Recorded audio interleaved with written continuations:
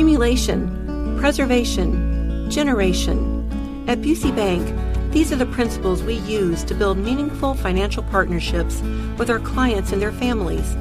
With sound advice and vast resources, partner with Busey for a personalized approach to your legacy.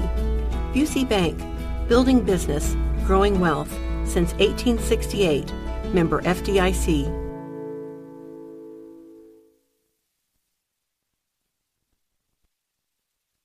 Burger King hit with a class action lawsuit for overstating the size of the Whopper by 35%.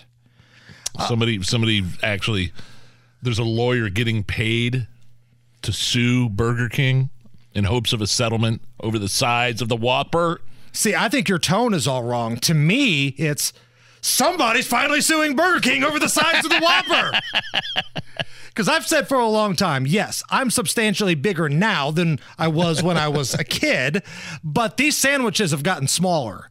And finally, somebody is putting their legal background and legal expertise to work, and they're doing God's work for the people. Yeah, shrinkage, right? Is that what they call it? Right. Some sort of shrinkage where you were charging the same but getting less for your dollar in this Biden economic era? And while we're going after Burger King here, let's not leave those dirtbags from Subway out of the list here. Because I promise you, if anybody goes and gets a foot-long sandwich tonight, foot-long turkey, foot-long meatball, whatever you're into, get the tape measure out.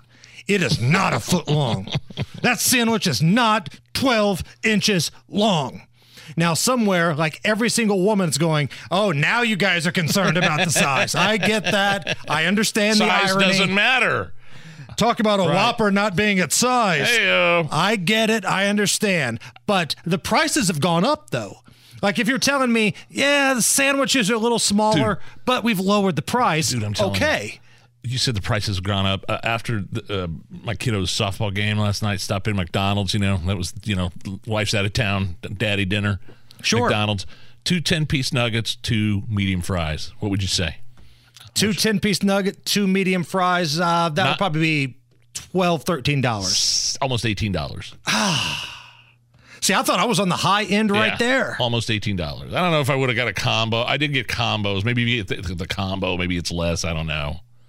But, yeah, in general, I can't tell you the last time I've been to Burger King. Can you? I mean, I haven't had a Whopper in years. Well, there's a Burger King right by Beech Grove High School. So if I'm going up for like a sporting event to watch one of my kids or an activity, sometimes it's easy to just drive through, drive out. You're on your way to the school. You're on your way out. Or if it's cold out and you're walking and you need a pair of earmuffs.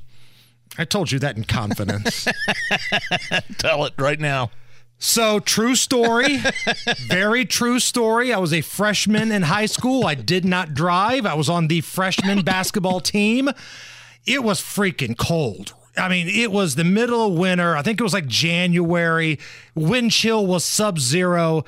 I had to stay after practice because I got into trouble and I had to run some laps. All right, fine.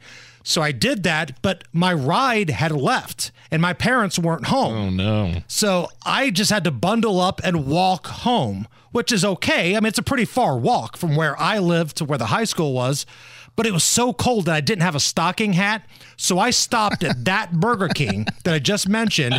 I got 2 of their really cheap cheeseburgers, and I used them as earmuffs as I walked my sorry ass back home.